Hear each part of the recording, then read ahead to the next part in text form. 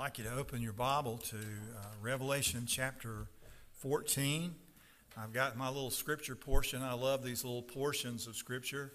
This is just the book of Revelation by itself. I like to read out of these and study out of these, so I'm going to read this morning from it. Revelation 14, we're going to read all the verses.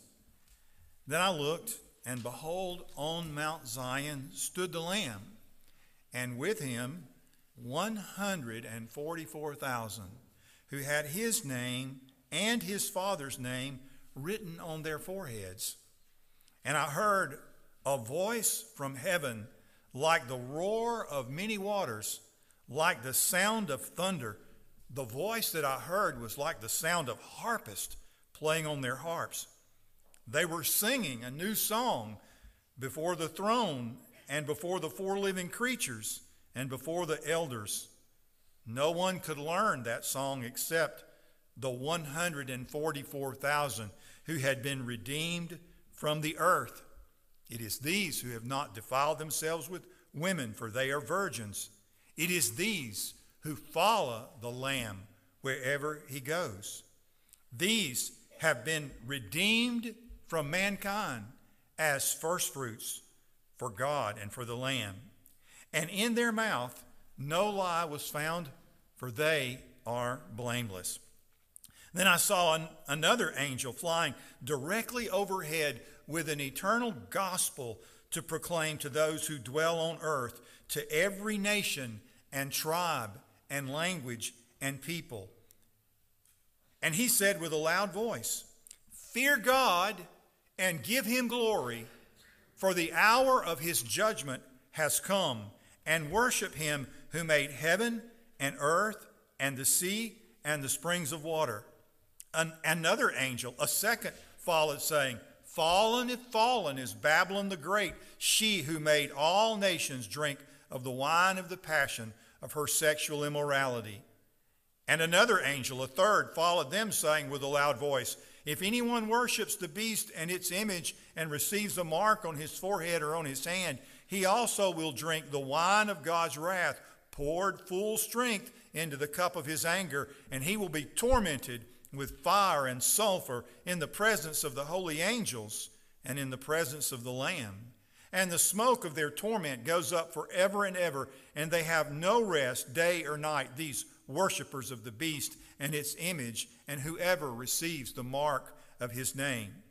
Here is the call for the endurance of the saints, those who keep the commandments of God and their faith in Jesus. And I heard a voice from heaven saying, "Write this, blessed are the dead who die in the Lord from now on.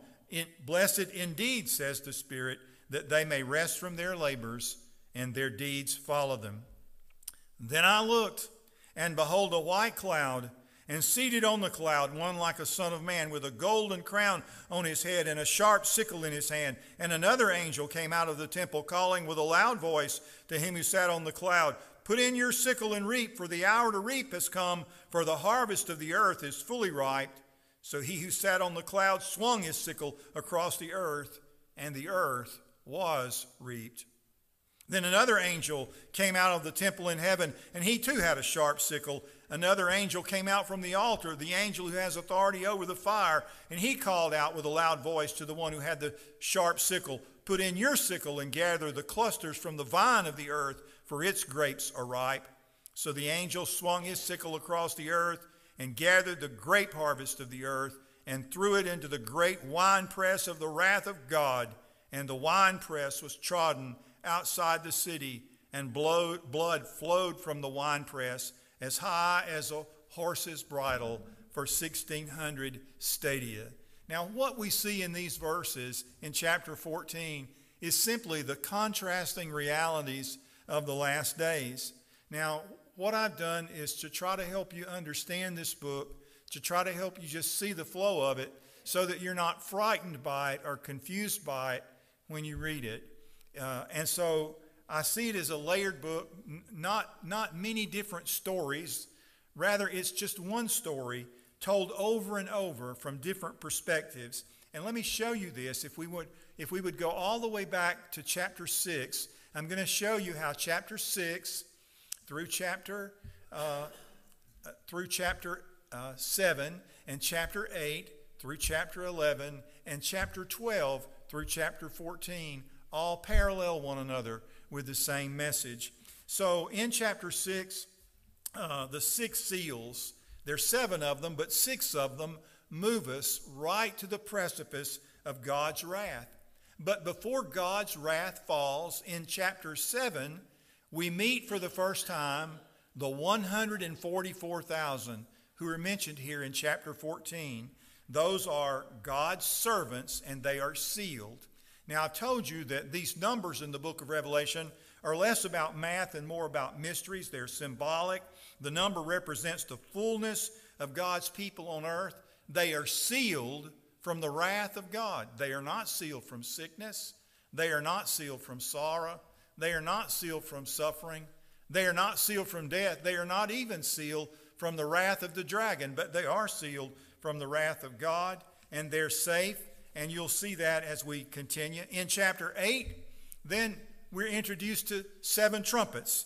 And as the trumpets blew, we saw things happen. And one of the things that happened was the bottomless pit was opened and the demons swarmed. Yet even during that time of great trouble, the church was witnessing. The lampstands were shining. But the beast that rises from the bottomless pit makes war on them and kills them. But ultimately, they're caught up to heaven in a cloud. And then comes the 7th trumpet, or the last trumpet, with this announcement. The kingdom, this is in chapter 11 now, beginning in verse 15. The kingdom of this world has become the kingdom of our Lord and of his Christ, and he shall reign forever and ever. And the 24 elders who sit on their thrones fell before God on their faces and worshiped God, saying, We give thanks to you, Lord God Almighty, who is and who was, for you have taken your great power and begun to reign. The nations raged, but your wrath came, and the time for the dead to be judged, and for rewarding your servants, the prophets and saints, and those who fear your name, both small and great, and for destroying the destroyers of the earth. It's Judgment Day there at the end of chapter 11. But when we come to chapter 12, as we have already, we see another story. And the story takes us all the way back, really, to the beginning of time, so to speak. It introduces us to the dragon. The dragon who, when the child is born, that's the Lord Jesus Christ, wants to devour him. He wants to devour him because he wants to destroy God's purpose. He also wants to destroy God's people. It's a picture of what has been true throughout history and what will continue to be true. And the beast is first mentioned just in one verse, one simple verse in passing there in chapter 11. We don't hear any more about him. And in this chapter 14, you find Babylon mentioned in one verse, and then you don't hear any more about that until later. We'll find out more about that. But in chapter 13, we see the incarnation of Satan, the manifestation of Satan's fury in the person of the beast. The fury will be focused on the church, on the saints, on those who keep the commandments of God, we're told, and hold the testimony of Jesus Christ. And in chapter 13, verse 7, we're coming to chapter 14. I'm just walking you up to it. In chapter 13, verse 7, the Bible says, the beast will be allowed to make war on the saints and conquer them. And the rest of the people on the earth will follow the beast and worship the dragon. No one on the earth will be able to buy or sell without taking the mark of the beast on their right hand or on their forehead. Those who refuse will be slain. That's what the Bible tells us. And so the fate of the church on the earth in the last days, it'll be a suffering church. But when we come to chapter 14, where we are today, we come again to the very time of the end, the salvation of the church, and the judgment of those who worship the dragon. Most important now, here's the first and main point of the message in this that I brought you up to so far, is you need to see in this story 2 main groups of people. And these 2 main groups of people make up the folks in the rest of the book. They're either those who belong to the Lamb and have his mark, are those who belong to the beast and the dragon, and they bear his mark. So the decision that needs to be made by everybody today, and need to be made by everybody in the future, is who are you going to belong to? Are you going to belong to the Lamb, or are you going to belong to the dragon? Are you going to belong to Jesus, or are you going to belong to the devil? And who do you belong to? So I'm going to unravel this chapter by coming at it from the middle. Remember, the key question for today is, do you belong to the Lamb, or do you belong to the beast and to the dragon? Number one, in the last days, this is what we see. God will continue to warn the world, inviting them to come to faith in Christ and escape judgment. If you read the 24th chapter of Matthew, as Jesus unfolds the last days, he said, "And this gospel of the kingdom will be preached in my name to all nations, and then the end will come." You see this continuing. Why is that so? Why is the angel flying in mid-heaven? You see this, by the way, in verses 6 and 7, with an eternal gospel to proclaim. And he proclaims it to the whole world. Why is this picture shown to us? Because God is not willing that any should perish, but that all should come to repentance. God does not want anybody to belong to the dragon or to the devil. He wants everybody to belong to the Lamb or belong to Jesus. This message is proclaimed throughout the world. The urgency of the hour is proclaimed, and it tells us why the hour is urgent. Look at the verses. It says, "For the hour of his judgment has come." And so because of that, people are urged to worship him, to fear him, and give him glory. Remember, there are going to be two groups of people in the last days. There will be those who keep the commandments of God and hold to the testimony of Jesus, and there will be those who worship the beast and the dragon. They either belong to the Lamb or they belong to the dragon. Today, you either belong to the Lamb, you belong to Jesus, or you belong to the dragon, that old serpent, Satan, and the devil. That's the message. Number two, here's number two. Those who belong to the Lamb, that is the church, the saints, God's servants, those who keep the commandments of God and hold to the testimony of Jesus, will come under attack by the dragon and by the beast. And so as a result, during the last days, a great host of God's people will die. That's the scripture. Because they refused to take that mark. They don't care if they can buy or sell or not. They're going to die rather than take that mark, because they're not going to bow to the dragon, because they bow their knee only to Jesus Christ. Now look at verses 12 and 13. This is a direct reference to this time of suffering. You'll notice it says, "Here is a call for the endurance of the saints, those who keep the commandments of God and their faith in Jesus." And I heard a loud voice from heaven saying, "Write this, blessed are the dead who die in the Lord. From now on, blessed indeed, says the Spirit, that they may rest from their labors and their deeds follow them." This is an announcement made during those days, days of great persecution in the life of the church. This is an announcement of comfort for those who belong to Jesus, those who are suffering. Everything's going to be okay. Everything's under God's sovereignty. Now perhaps you can understand better the verses we read way back in chapter 6. I'm telling you, these are parallel stories, and I'm going to show you that from this passage. Chapter 6, I'm going back to chapter 6, verse 9. "When he opened the fifth seal, I saw under the altar those who had been slain for the word of God and for the witness they had borne." Why would they be slain? They were slain. "They cried out with a loud voice, 'O sovereign Lord, holy and true, how long before you will judge and avenge our blood on those who dwell on the earth?' Then they were each given a white robe and told to rest a little longer until the number of their fellow servants and their brothers should be complete, who were to be killed as they themselves had been." And in chapter 6, if you read the rest of the story, right after they cry out and ask God, God, how long will it be? Right after that, the sky splits apart like a scroll. The stars fall from the sky. The sun turns black. The moon turns to blood.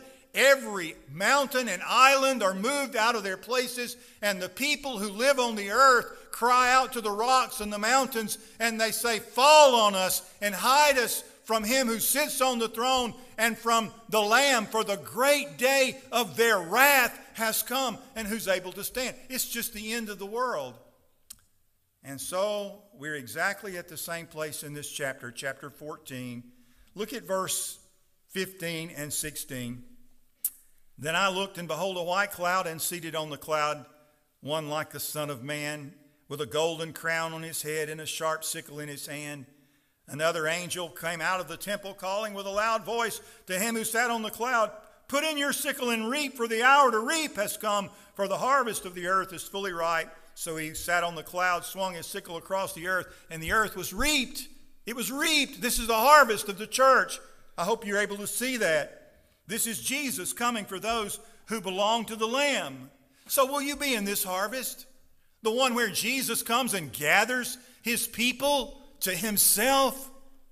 Well, look at the next one. I don't think you want to be in it. Look at verse 17. Then another angel came out of the temple in heaven, and he too had a sharp sickle. And another angel came out from the altar, the angel who has authority over the fire. And he called with a loud voice to the one who had the sharp sickle, put in your sickle and gather the clusters from the vine of the earth, for its grapes are ripe. So the angel swung his sickle across the earth and gathered the grape harvest of the earth, threw it into the winepress of the wrath of God, and they stomped the grapes, and blood flowed. And it's a picture. It's a picture of the wrath of God. It's the judgment of those who belong to the beast and all who dwell on the earth. It's an awful picture of judgment. It's a picture of what happens to those who refuse to respond to God and his call to repentance. But it's not the worst picture. You say that's an awful, awesome picture of what happens. That's awful. It's not the worst picture. The worst picture is in verses 9 through 11. Now make no mistake about it. As we read the scripture and as we read this book, we're reading a book about the suffering church and about the church maintaining its faith and maintaining its hope, maintaining its confidence, maintaining its integrity, maintaining its faithfulness to Jesus in the last days. And the persecution of the church will be severe. But the church is going to be okay, and you'll see that in a minute. But look what happens to those who don't belong to Jesus. Look what happens to the followers of the beast. So the question this morning is, who do you belong to? Do you belong to the dragon? Do you belong to the beast? Or do you belong to the Lamb? Do you belong to Jesus?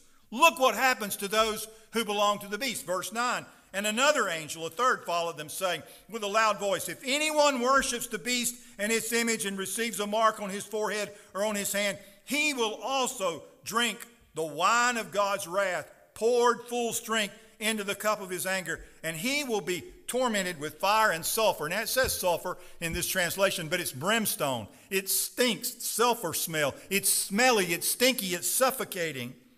He will be tormented with fire and brimstone in the presence of the holy angels and in the presence of the Lamb. And the smoke of their torment goes up forever and ever. And they have no rest day or night, these worshipers of the beast and his image, and whoever receives the mark of his name. What is the full, undiluted fury of the wrath of a holy God? Well, it's pictured here as a boiling, churning, burning, suffocating torment. It's forever and ever. No rest from it, no escape from it, no deliverance from it. And the great despair of it is it takes place in the presence of the holy angels and in the presence of the Lamb. The Lamb who would have saved you will watch you burn. That's the picture. That's an awful picture. Jesus, when he told about the parable of the tares and the wheat in Matthew the 13th chapter, he said, you know, the good seed is sowed by the Son of Man. The field is the world, and the good seed is the sons of the kingdom, And then the tares come up. The tares are the children of the evil one, and the enemy who sowed them is the devil. And he said, the harvest is the end of the age, and the reapers are the angels. That's what's pictured here. So, it's an awful picture. But now let's go back to the beginning of the chapter.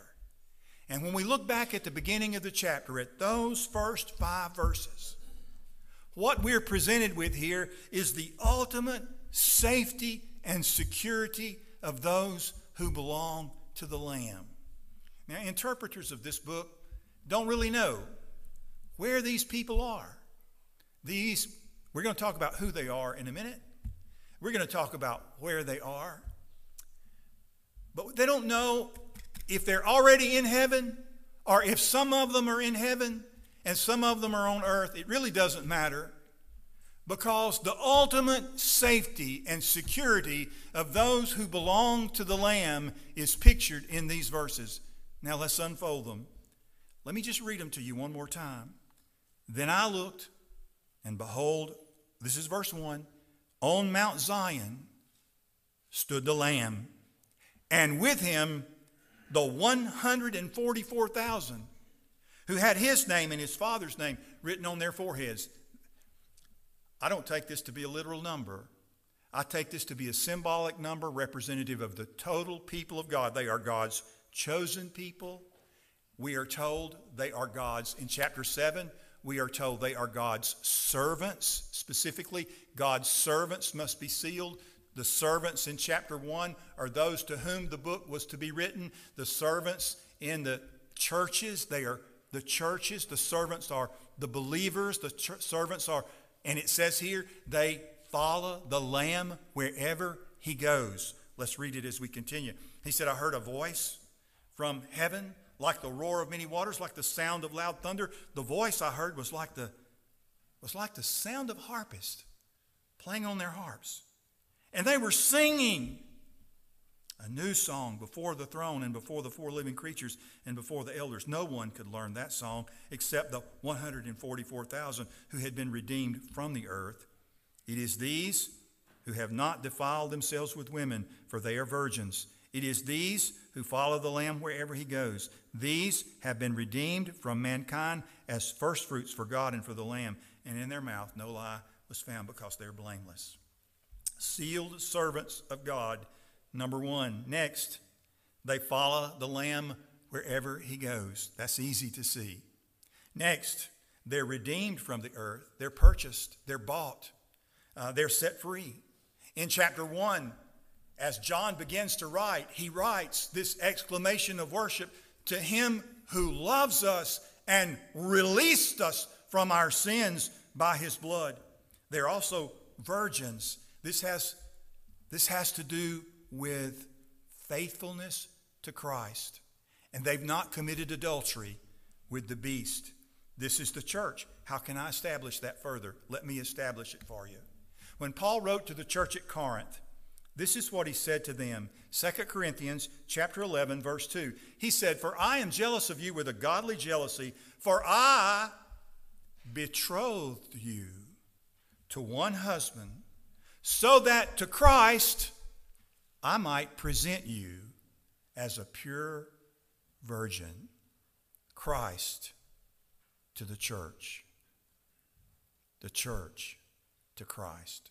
In Ephesians, Paul wrote in chapter 5 of Ephesians, listen to it, Christ also loved the church and gave himself up for her, that he might sanctify her, having cleansed her by the washing of the water with the word, that he might present to himself the church in all her glory, having no spot or wrinkle or any such thing, but that she would be holy and blameless. This is the picture that you see here. These are the redeemed standing with Jesus on Mount Zion. Now, where is Mount Zion? What in the world does that mean? Well, Mount Zion is an eschatological place. It's an end-time place. Some people say, oh, it's a physical location on earth. Well, it may be, but let me just show you how it's also not in the Bible. First, let me read you from Joel chapter 2 about the end times from the Old Testament. Joel chapter 2, verse 28. It will come about after this that I will pour out my spirit on all mankind, and your sons and your daughters will prophesy. Your old men will dream dreams, and your young men will see visions. Even on male and female servants, I will pour out my spirit in those days. I will display wonders in the sky and on earth, blood and fire and columns of smoke. The sun will be turned into darkness and the moon into blood before the great and awesome day of the Lord comes. And it will come about that whoever calls on the name of the Lord will be saved. For on Mount Zion and in Jerusalem there will be those who escape, as the Lord has said, even among the survivors whom the Lord calls. Now, Paul took that same passage of Scripture and planted it in Romans chapter 10. And we talk about the Roman road to salvation. And in Romans chapter 10, he makes the case, using this passage of Scripture for Joel, he makes the case for salvation by faith. And this is what he said, beginning to read in verse 12. He said, very carefully listen, for there is no distinction, there is no difference between the Jew and the Greek. For the same Lord is Lord of all, abounding in riches for all who call on him. For whoever will call on the name of the Lord will be saved. And when a person is saved, something happens to that person. Do you know what happens to you when you're saved? When you are saved, you don't live here anymore. I didn't say that. The Bible says that. Paul wrote to the Colossians and said, for he rescued us from the domain of darkness. That's the kingdom of the beast and the dragon. And he transferred us to the kingdom of his beloved Son. And that's where we are. Paul also in Ephesians talks about believers being in the heavenly places in Christ Jesus, or in the heavenlies. Now, one more passage of Scripture that talk about physical places in the Bible and not physical places in the Bible. And it tells you as a Christian where you are today. Okay? This is where you are today. Not where you will be, but where you are today. Where you stand today. If you stand with Jesus today, you are safe. You're not safe from suffering. You are not safe from sickness. You are not safe from sorrow. You are not safe from death. You are not even safe from the wrath of the dragon, because the dragon is God's enemy, and because he's God's enemy, he's your enemy, and he roams about every day seeking whom he can devour. And that will be his intent, and it will intensify as we move toward the last days. But you are safe. Listen to what he says here in the book of Hebrews, chapter 12, verse 18. Referring to one of the holiest sites in the Old Testament, Mount Sinai, where Moses met with God and received the Ten Commandments, where God told the people then, he said, put a boundary around it and don't let anybody touch it. This place is so holy, nobody should touch it. And the writer of Hebrews wrote, you have not come to a mountain that can be touched, and to blazing fire, and to darkness and gloom and whirlwind, and to the blast of a trumpet and the sound of words, which sound was such that those who heard begged that no further word be spoken to them. For they could not bear the command, if even a beast touches the mountain, it will be stoned. And so terrible was the sight that Moses said, I am full of fear and trembling. That's a terrible, holy place. But the writer of Hebrews said, that's not where you are. He went on to say, you're somewhere better. He said, but you have come to Mount Zion. That's where you are. To the city of the living God, to heavenly Jerusalem, to myriads of angels, to the general assembly and church of the firstborn who are enrolled in heaven, and to God, the judge of all, and to the spirits of righteous men made perfect, and to Jesus, the mediator of a new covenant, and to the sprinkled blood, which speaks better than the blood of Abel. Reasons, truths like that made Paul say, what can separate us from the love of Christ? For I am convinced that neither life, nor death, nor principalities, nor powers, nor things present, nor things to come, nor height, nor depth, nor any other created thing will be able to separate us from the love of God which is in Christ Jesus our Lord. If you are a follower of the Lord Jesus Christ, today, where you sit, if you sit in church, or if you sit in intensive care, or if you sit at home on hospice about to die, you are safe and you are saved. If you are a follower of the Lord Jesus Christ, you have ultimate safety and security. And that will be yours. That will be yours now. That will be yours in the future. That will be yours whatever life brings or whatever the devil throws at you, because you belong to Jesus.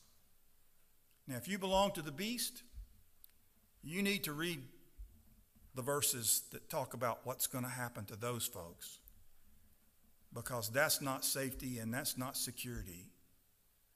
That's one of the most frightening pictures in all the Bible. Who do you belong to? Let's pray.